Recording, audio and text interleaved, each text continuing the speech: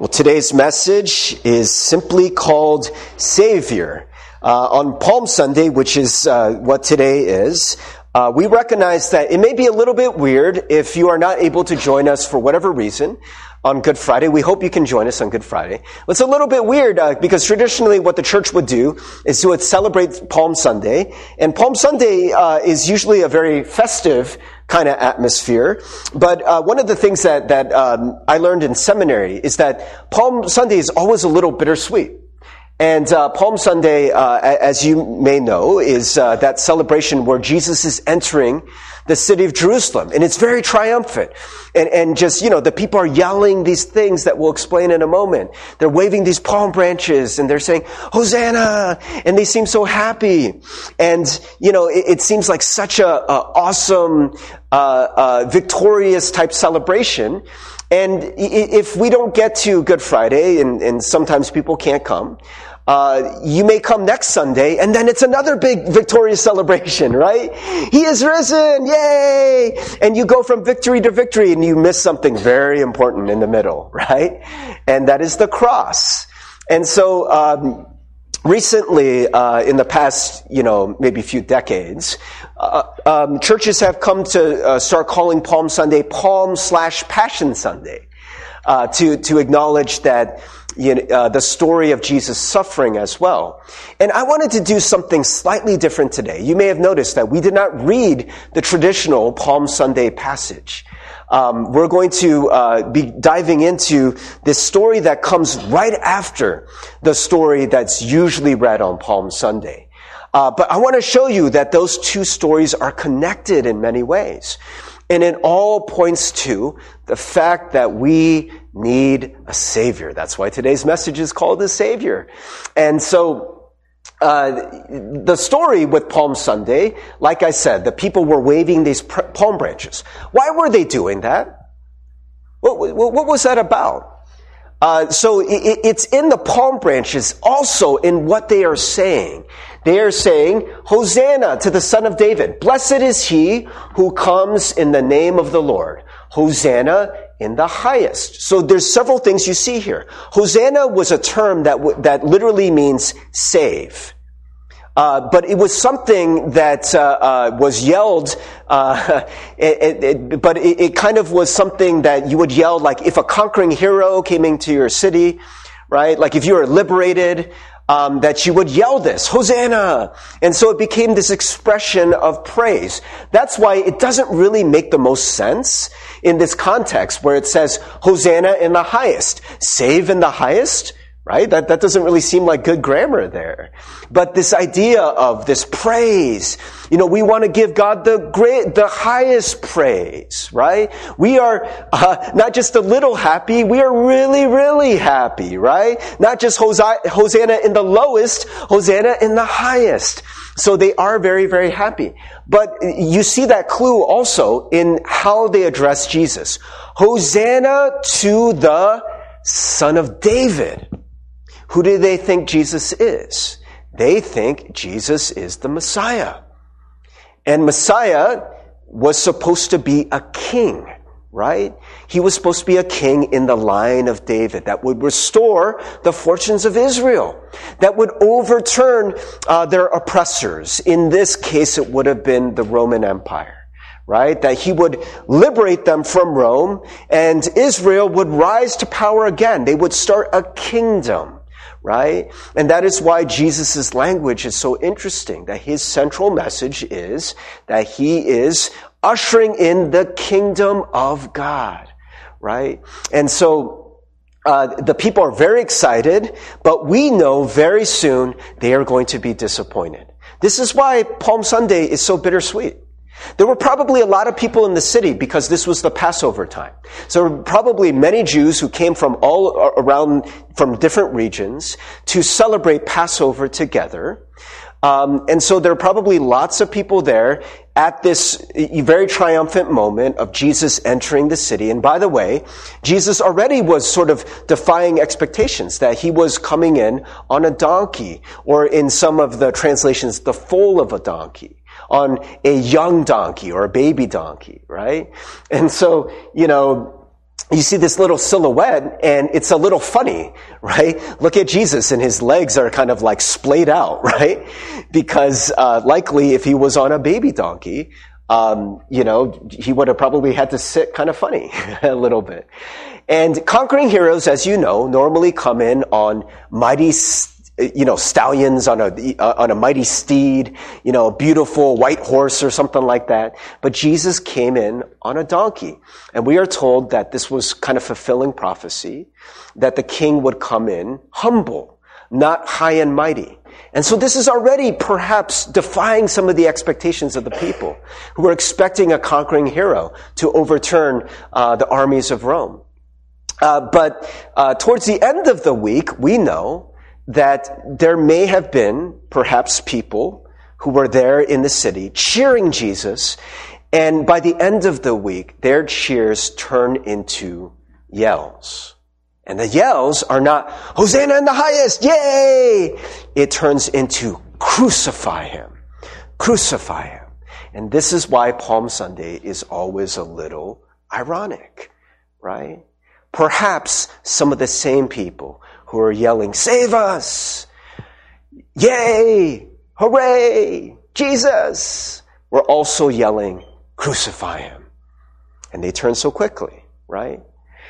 After this story, Jesus goes in and continues to defy expectations, because Jesus doesn't play by the traditional rules of religion or of power.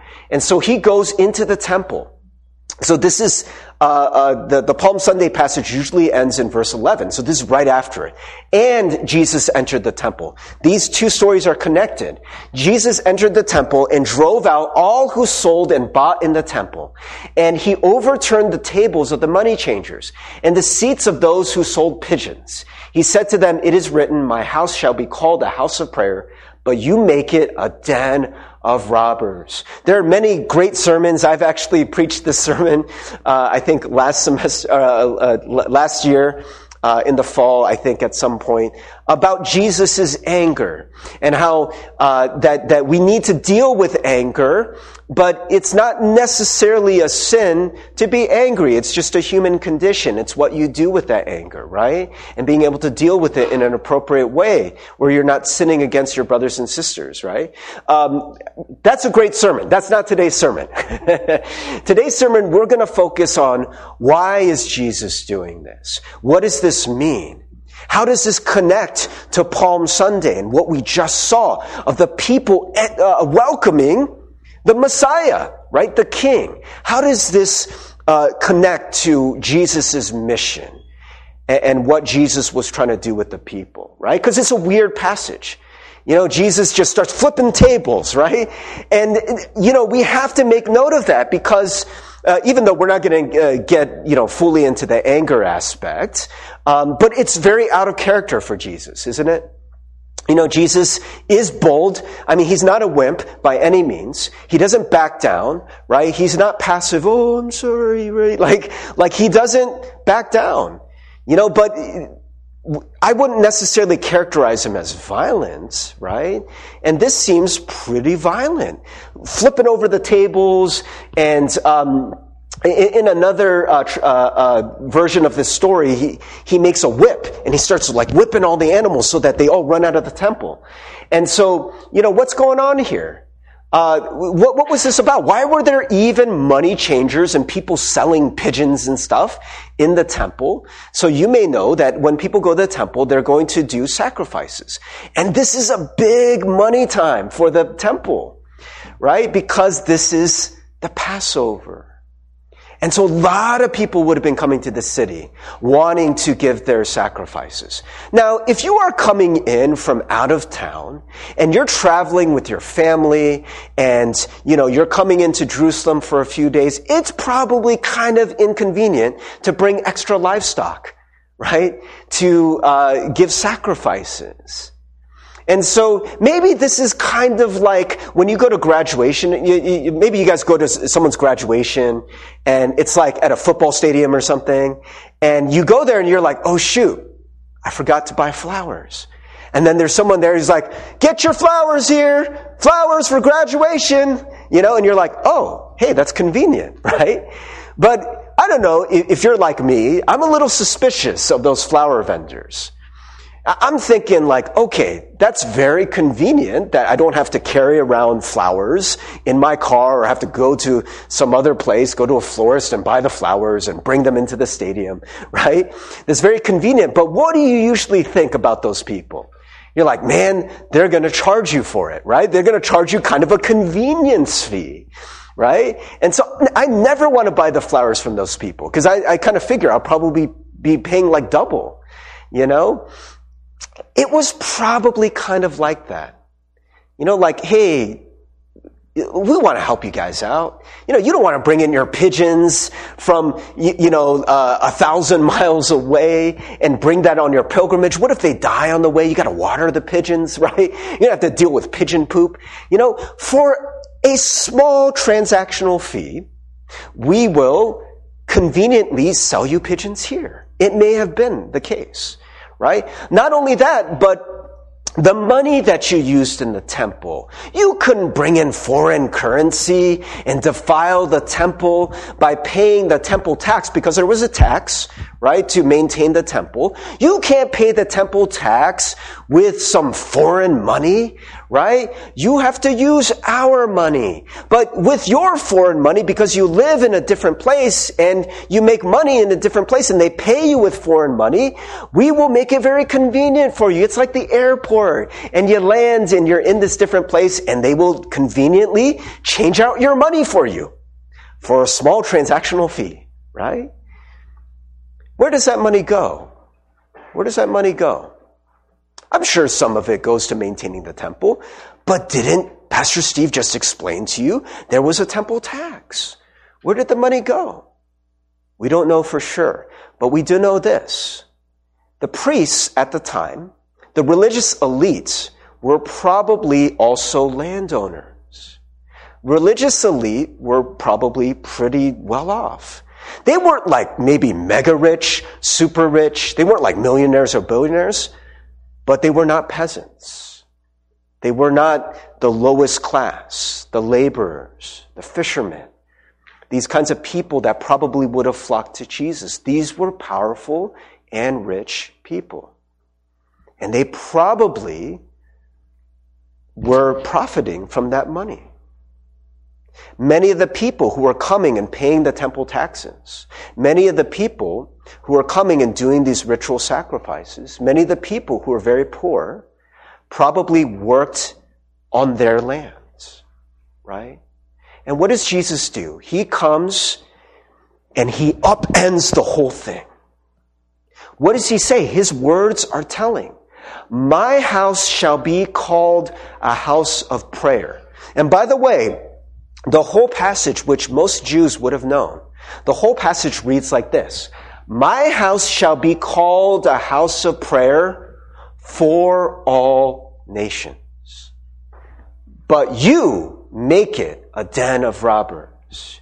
You have made it something else. You have made religion a way for you to get rich and a way for you to be powerful. You have levied religion. You have used it. There are ins and there are outs.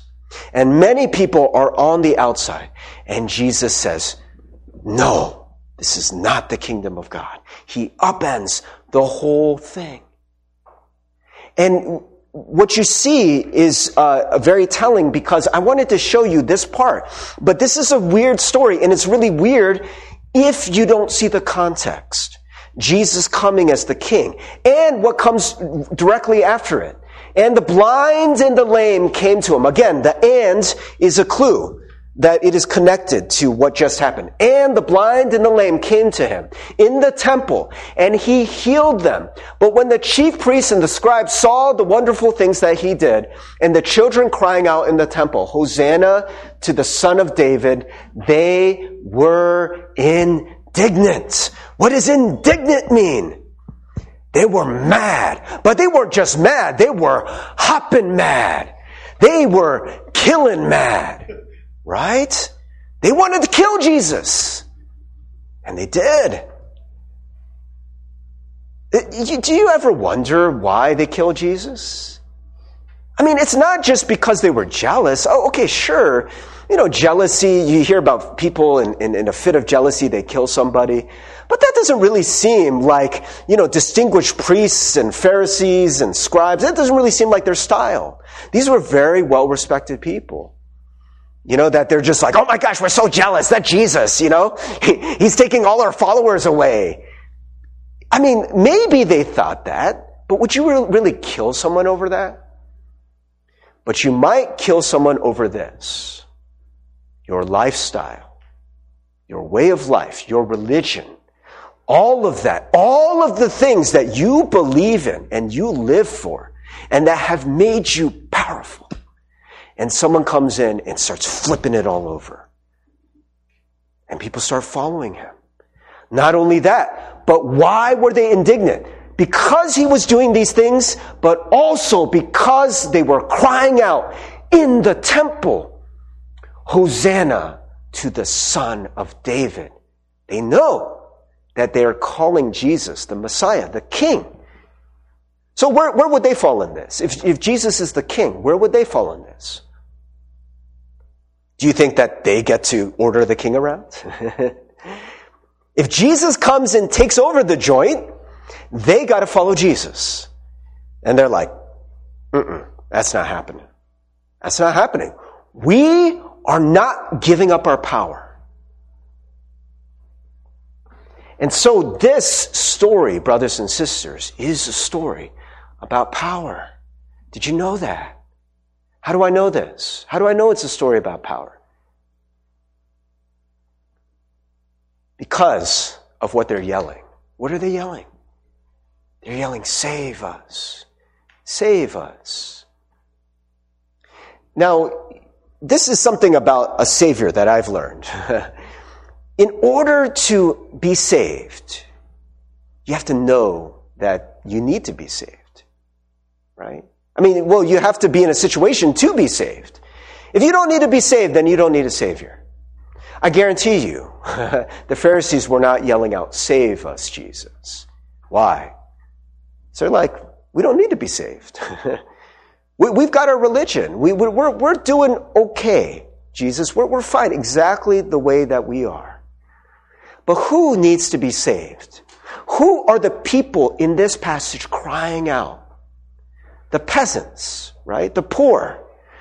The blind and the lame came to him in the temple. That particular passage, it doesn't really mean anything to us. We read that and we're like, okay, well, that's kind of interesting. This is a very, very provocative statement if you were a Jewish person and if you knew your scripture, which a lot of Jewish people would have, right? Because this would have evoked a story, right? So check it out. The son of David, the so-called son of David, is telling the blind and the lame, come into the temple. There is a story in 2 Samuel 5:8. It's a weird story, brothers and sisters. It's a very weird story. But in this passage, David says something where, I didn't show you the other part. It's so weird. David says, I hate the blind and the lame in my soul. Like, what? King David, what? Right? And then later it says, the blind and the lame shall not come into the house. Now, we're not going to go over the whole context.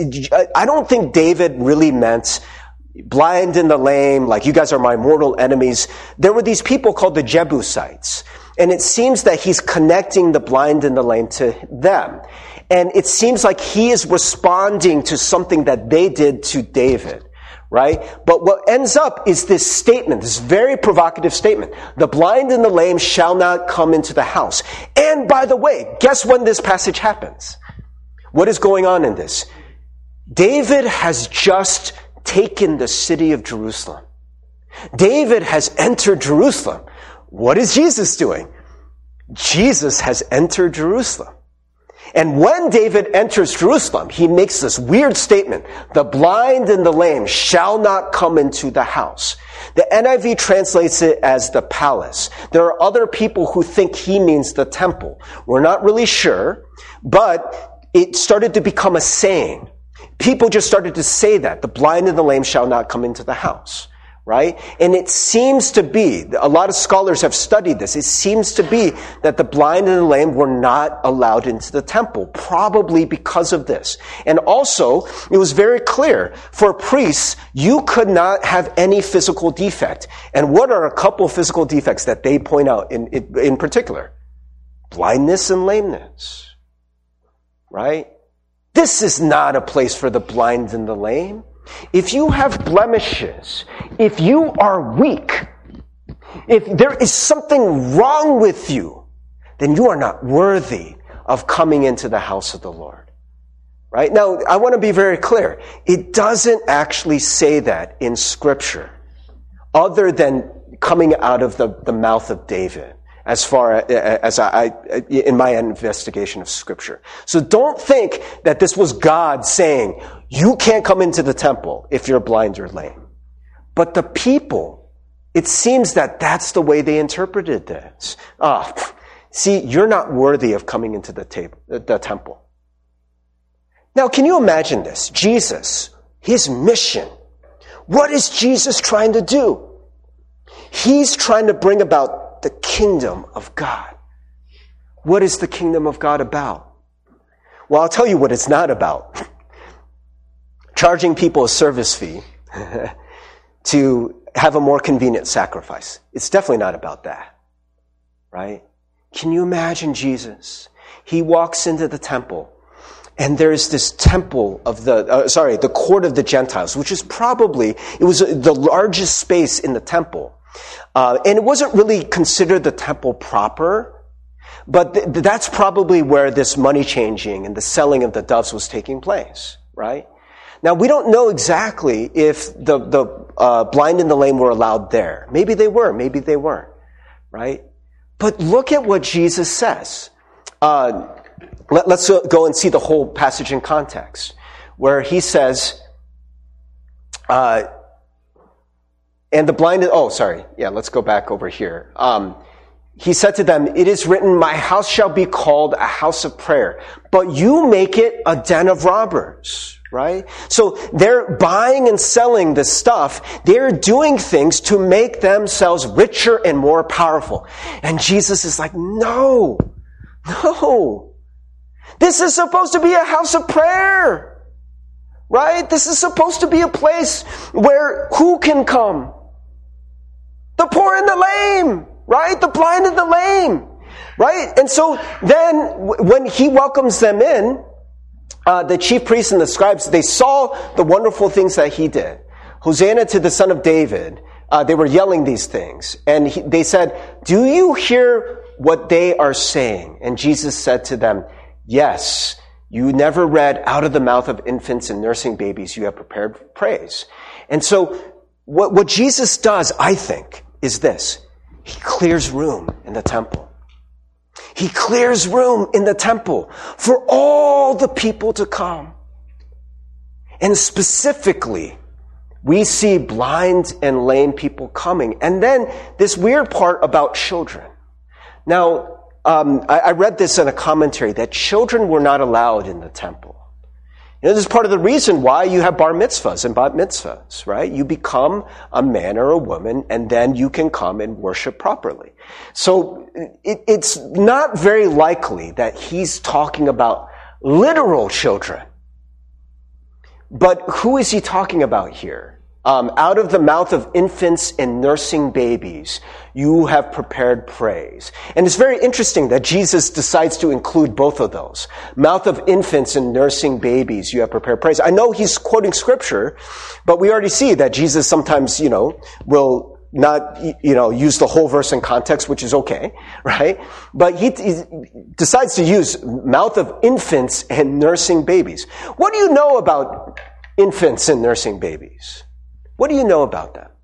Remember, he's not literally talking about actual physical children. He's talking about adults. Has anyone ever called you a baby?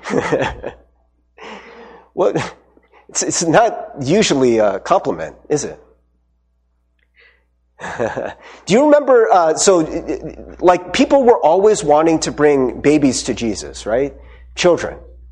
And the disciples were like, no. No, that's not proper, right? Hey, maybe after they have their bar mitzvah, maybe after they have their bat mitzvah, maybe they can come to Jesus, right? But not now. No, don't waste his time. And Jesus says, no, don't prevent the children from coming. And do you remember another time when he's talking to Nicodemus? And what does he tell Nicodemus? You are a teacher of Israel, and you're so grown, right? You know all these things, but you lack something. And this is what you lack. You actually have to reverse age. You have to be born again. You have to become a child again. You remember that? And Nicodemus is like, what in the world are you talking about? This makes no sense. What would it mean to call somebody not just an infant? You know, you're a child, right? That seems like an insult. But you're a nursing baby. Why is there a distinction between a baby who's just a baby and a nursing baby? So we call this being weaned, right? That before you're weaned, a baby has to get their milk from the mom, right? And they are completely dependent, completely helpless. We don't like being called babies because all a baby can do is scream and cry and poop and, right? All a baby can do is declare that they need something, right? And not declare with words, right? They just cry. That's all babies do, right? They're completely helpless. Yes, if you've seen a baby in most contexts, they're completely loved. But they are not loved because they deserve it. They love because their parents, or they're loved because their parents love them. Just because of who they are. Right? A baby doesn't earn that status. So you have Nicodemus, you have the Pharisees, you have these very powerful religious people. And they have worked very hard to learn all of their Torah, right? To do all the right things, to follow all their laws. And Jesus says, you know what you need to do? You need to become a baby. You need to become born again. You need to be stripped of all your power. And they're like, Jesus, that makes no sense, and we're definitely not going to do that. Right? So who is it that needs a Savior, brothers and sisters? I mean, it's the people who are in need, right? It's the people who are helpless. You know, that's what this is all about. I think that for many of us, we talk about Christianity, and we like Christianity to a certain point, but we like very neat Christianity. And what neat Christianity has looked like to me is, yes, I need a Savior because I'm a sinner, or I was a sinner, right? I was a sinner at some point, and so I'm like, Jesus, save me. And I'm like, okay, great. I'm not a sinner anymore. I'm saved. That's awesome. You know, and then I'm on the other side of that. Why am I so quick to get on the other side of needing a Savior? I think maybe for me, and I don't want to speak for you, but maybe it's similar. That maybe for many of us, we don't like the idea of being powerless. Have you ever not wanted someone to help you? Have you ever been in that situation? You're like, no, hey, like seriously, I got this, I'm fine. You're like, oh no, it's no problem, I want to help you, right? And you're like, no, seriously, I got it, right? What is that about? What is that about? Why are so many of us so not willing to be helped, right? And by the way, brothers and sisters, I know we started this passage was Jesus talking about what the temple is and what it isn't. It's not a place where he wants the powerful to get more powerful. That's not what it's about. Or the rich to get richer. No, that's not what it's about. On the backs of other people, for sure. No, that's not what it's supposed to be. It's supposed to be a house of prayer. When do you guys pray? And when do you not pray? I'll tell you, for me, when I pray, it's usually when I need something. It's usually when I'm struggling, right? It's usually when I'm hurting. It's usually when I'm desperate. I'm like, God, why? God, can you help me? God, can you save me? God, I need help. Or, God, I'm sorry. I feel so guilty. I feel so ashamed, right? It is a very vulnerable thing to pray to God. And for most of us, we only pray when we need help. Has this ever happened to you? You go through that season of struggle and difficulty, and you're very thankful for that. You're like, thank you, God. Awesome. And then you don't pray. You go to a season where everything seems fine. You're like, oh man, I got this. Everything's going my way. And like in that prayer of repentance, like when things start going your way, sometimes we start taking credit, And we're like, well, I got here because I'm awesome, I got here because I worked hard. Or even if you are thankful, maybe for many of us, you think to yourself at some point, maybe you hear the pastor talking about prayer and you're like, that's interesting. I'm not praying as much as I used to. Why am I not praying anymore? Is it because you have no need anymore? You don't need a savior anymore. Brothers and sisters, I want you to understand that when we say savior, I know that is a loaded term. And it does mean that Jesus saves your soul so that you can be with him forever. It does mean that. But in this passage, I'm not sure that that's what it means. There's all these people who are being oppressed. What scholars think is that about 98% of the people were poor. 98%. What? It doesn't make sense, right? What kind of world is that they live in? Can you understand why they yearned for a savior? And was their savior just, okay, Jesus, life is really hard, but, maybe someday we'll get to be with God forever. Maybe, but I think it was more than that. They really did have a hope that Jesus would take some of these things in this world and flip them upside down. Right? Jesus, save us. And when they've said that, they meant save us from Roman oppression. Right? Maybe for some of them, they meant save us from this oppressive religious system. Right? And so here they are in the temple, and it's getting, it's getting a little uncomfortable for the powerful, for the rich, for the people who've been profiting from this system when they're saying, save us, Son of David. Right? And so, brothers and sisters, for many of us, I wonder, I know this sounds strange, even if you are a Christian. Maybe you've gone to church your whole life. Maybe for some of you, if you're really being honest, you think to yourself, I don't need a savior. I know that doesn't sound like a very Christian thing to say, It doesn't seem like something that we would want to admit. But if we're being honest, I wonder how many of us would really say that. Jesus, actually, thank you, but no thank you. I'm going to do the project on my own. I'm going to figure this out, right? I'm going to get my crap together. I'm going to figure out my mental health situation, right? I'm going to figure out that mess with my friends. I'm going to figure out that mess at work. I'm going to figure out whatever problems that I'm having. It's just, I don't have enough willpower. I'm lazy. So I just need to learn how to organize my time a little bit better. Right? If I do all of these things, and then what? And then I will be worthy. Brothers and sisters, what does Jesus want to make us? What does he want to make the Pharisees? Why is he telling Nicodemus this? Maybe there's the blind and the lame, and the people who are really in trouble, the poor, but Nicodemus is not one of them. Why? What does he want to do for Nicodemus? For Nicodemus, he says, I want to make you a child, born again.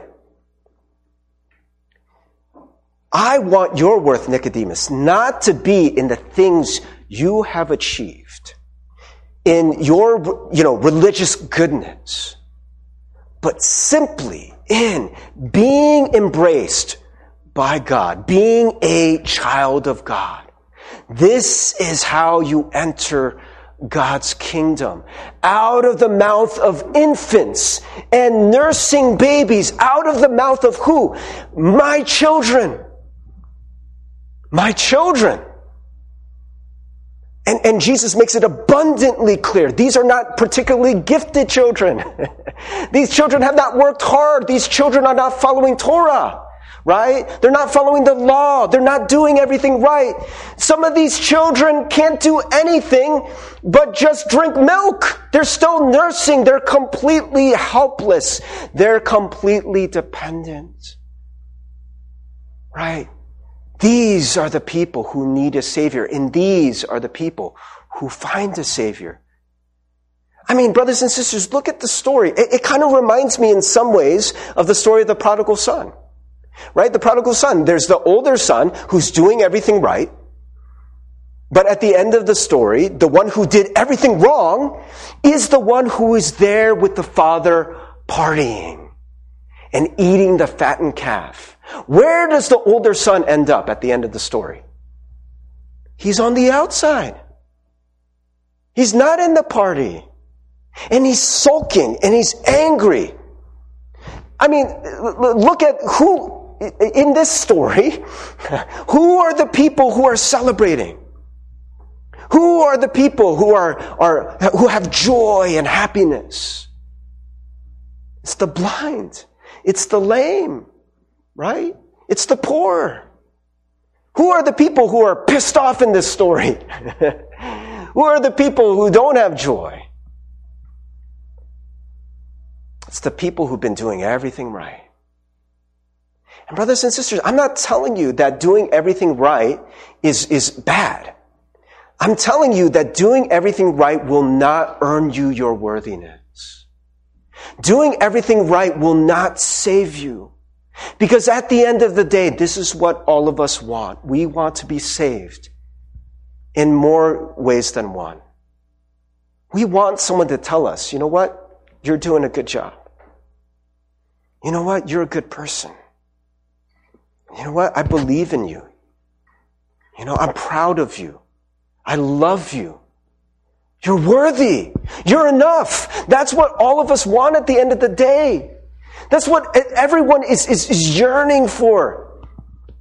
And there's this whole system that Jesus was up against, where a whole class of people, just because of the way they were born, out of no fault of their own, and maybe sometimes out of fault of their own, but for whatever reason, they have been deemed, you are not worthy. You cannot come in. And Jesus says, this is not the kingdom of God. Am I the Messiah? Yes, I am. And this is what my kingship looks like. Everyone comes in. We open up the doors. We flip over the tables. We create a system where my temple is now a house of prayer for all nations, for all people. There is no more entrance fee. All you gotta do is be willing to come in. That's what we call faith. That's what faith is. Faith is not a moral test. Faith is the willingness to come in. Faith is the willingness to be embraced. Faith is the willingness to cry out. Faith is the willingness to be desperate. That's what faith is. Right? And that's the only thing that earns you admission. It's something that most people would have mocked back then. Look how pathetic they are. Just crying, those beggars. Even in our society, don't we mock beggars? You know, there are many, many Christian saints through the years that they say, you know what, I'm a proud beggar. I'm a beggar of Jesus. We hate that. In our society is all about power. We don't want to be the beggar. We don't want to ask for help, right? We think that God helps those who help themselves. John chapter 25, right, guys? John chapter 25, God helps those who help themselves. There's no John chapter 25. But we think that it kind of sounds like Scripture. That's the Scripture of America, brothers and sisters. That's not the Scripture of the kingdom. The Scripture of the kingdom is you are all welcome. But you need to understand, you need to know, you are not good enough to save yourself. And that's okay. That's okay. God already knew that. God already knew you would fail. God already knew that you would sin. God already knew that you would stumble. God already knew you would make mistakes. God already knew that you would screw up that relationship. He already knew that. And he's not saying, hey, you go clean yourself up and then you come in. He's saying, the doors are wide open. You are embraced. You are loved. You are welcome. I heard there's this saying that when we say that people are uncomfortable, they say, you're sweating more than a sinner in church. Where do we get that saying? Brothers and sisters, you may think that we're only talking about Judaism. We are not. We are talking about any institutional religion that makes it so that you are climbing the annals of power to achieve more power. You are climbing the ladder of worthiness to get more worthiness. You are climbing the ladder of right behavior in order to get some kind of blessing. That is not the good news. That is not the gospel. That is not the kingdom that Jesus is bringing. Right? Jesus is bringing a gospel. I know maybe this sounds like I'm going too far, but I don't think I am. He's bringing a gospel of failure. He's bringing a gospel of weakness. This is your entrance. Your entrance is just admitting that. That's your entrance fee, if you want to call it a fee. It's just honesty. God, I'm just not that good. God, I screwed up. God, I sinned. Brothers and sisters, we have a word for the ways that we try to cover up our unworthiness. And it's a word that actually, they came to call one of the 7 deadly sins. And I'm almost a little reticent to mention it because I feel like we just automatically think anything that sounds bad is not us. But I want us, brothers and sisters, if you are in that position where, maybe for some of us, we don't really pray as much because we're doing pretty well. And maybe there is this element of this word. It's the P word. It's called pride. Right? And it is this idea that I can live this life without God. That I can be God. That I can save myself. Right? And many of us, we have our self-salvation projects. Right? And for the Israelites and for the people of this time, it was the law. That was the self-salvation project. Right? And that's why the law has to come to an end. Because what Jesus has come to do is save, right? I always like to end Palm Sunday by recognizing how ironic it was in some ways. There's this word. I know maybe not everyone. I happen to be Korean, and this is just the only word that I can think of that has similar meaning. Where people say things like manse or something like that, and people don't really know what it means anymore.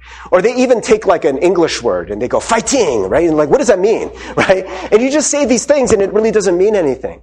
But it just means yeah, go, you can do it, right? I'm excited, And I wonder if it was like that for these people.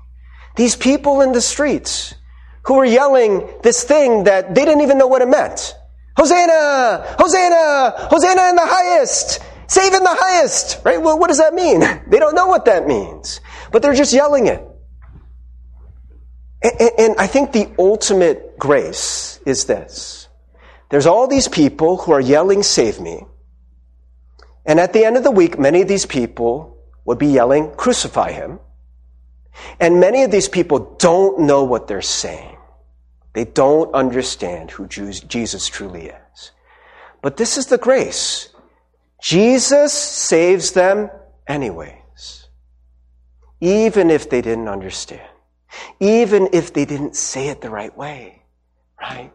Even if they didn't dot their I's and cross their T's, Jesus still saved them. Brothers and sisters, I see it time and time again. The people who find the Savior are the people who reach out for the Savior. The people who know they need a Savior. And so I want to ask the praise team to come up. And I want to just give us some time to pray. I invite you to come out on Good Friday. Brothers and sisters, I understand. I understand thinking about sin, talking about the ways that we don't measure up, talking about needing a Savior.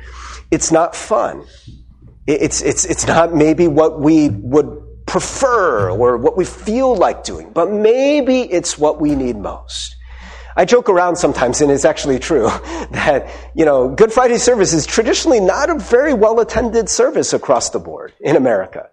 That's why a lot of times churches are like, okay, we're going to talk about the cross on Palm Sunday because you may miss it, But brothers and sisters, I want to encourage you not to flinch from Jesus and his suffering and his death. Jesus goes through suffering and death. But he also invites you to go through suffering and death. Why? Because on the other side is resurrection. But you must go through suffering and death.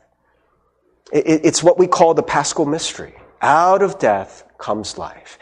Out of need comes provision, right? Out of desperation comes complete satisfaction. Out of our chaos and disorder comes peace. But for many of us, we run from it. And even running from it could be, in a way, our own self-salvation project. Our own way of denying our need for a Savior. Right? And so I want to encourage you, if you are in pain, if you are not doing well, in whatever it is in life, you're feeling unworthy, you're feeling like a failure. Whatever it is, we can play some music. I feel like this would just go better with some music, yeah?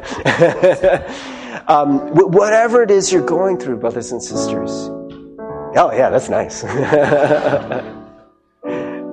I almost want to start over, but whatever it is you're going through, brothers and sisters, just know you can bring that before God. You can.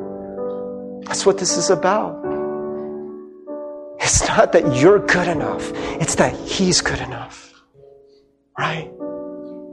It's not that only Jesus is the one who gets wounded. It's that we're wounded too. Right? Jesus is not just the Son of God. He's the Son of Man. He is the icon of humanity. He takes all of our suffering on. And he goes through it just like we do. He knows what it's like to be rejected. He knows what it's like to be hurt, to go through physical pain. He knows what it's like to be mocked and to be gossiped against, to be talked about behind his back. He knows what it's like to be betrayed. He knows what it's like to be misunderstood. Brothers and sisters, if you've ever experienced that, then the cross is for you as well. We are invited to come and to be saved, but we can only be saved when you need a Savior. And so, brothers and sisters, I just want to give you some time. You can do this silently. You can do this out loud. You can do this quietly. You can do this loudly. By the way, Jesus already knows. God already knows. And yet, brothers and sisters, there is something about going through that Paschal mystery yourself, the rhythm of death and resurrection, to embrace, not out of any masochistic way, but to acknowledge that you are in pain and to bring that before God. We call it confession. It's just stating the true state of your soul. You don't need to clean it up before God. He already knows anyways. But brothers and sisters, probably you're not hiding it from God. You're hiding it from yourself. Right? Because we don't want to admit how much we do need a Savior, how hurting we really are, how vulnerable we feel, how exposed we feel. That's why we armor up, guys. That's why we want to be our own saviors. It's very vulnerable when someone comes and helps you. You feel helpless when someone helps you. But Jesus is telling you, brothers and sisters, I want you to become children again All children know to do is cry. All they know to do is cry. So you don't need to clean up. You don't need to armor up. You don't need to pretend everything is fine. Just come exactly as you are.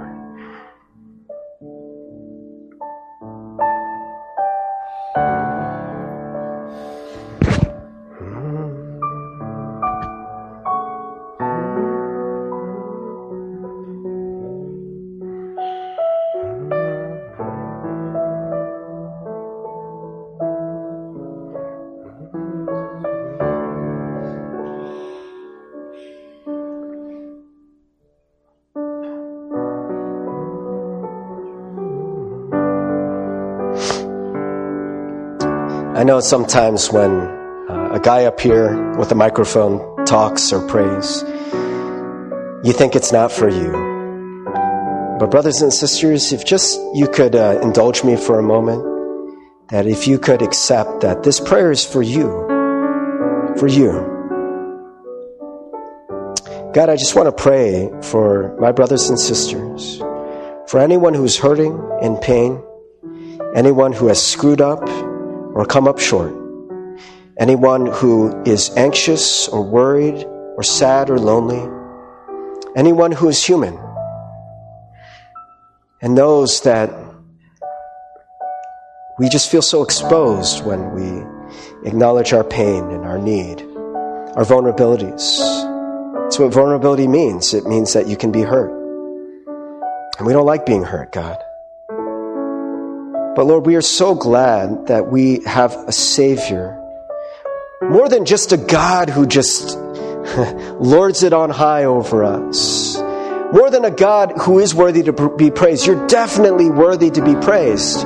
But you also sent your Son into stinking, painful humanity to show us that we're not alone. And also to show us the way through. The way through is by embracing death. By embracing whatever it is that kills us from this idea that we can live life without you, that we can be worthy without you, that these self-salvation projects will actually net anything, because they won't.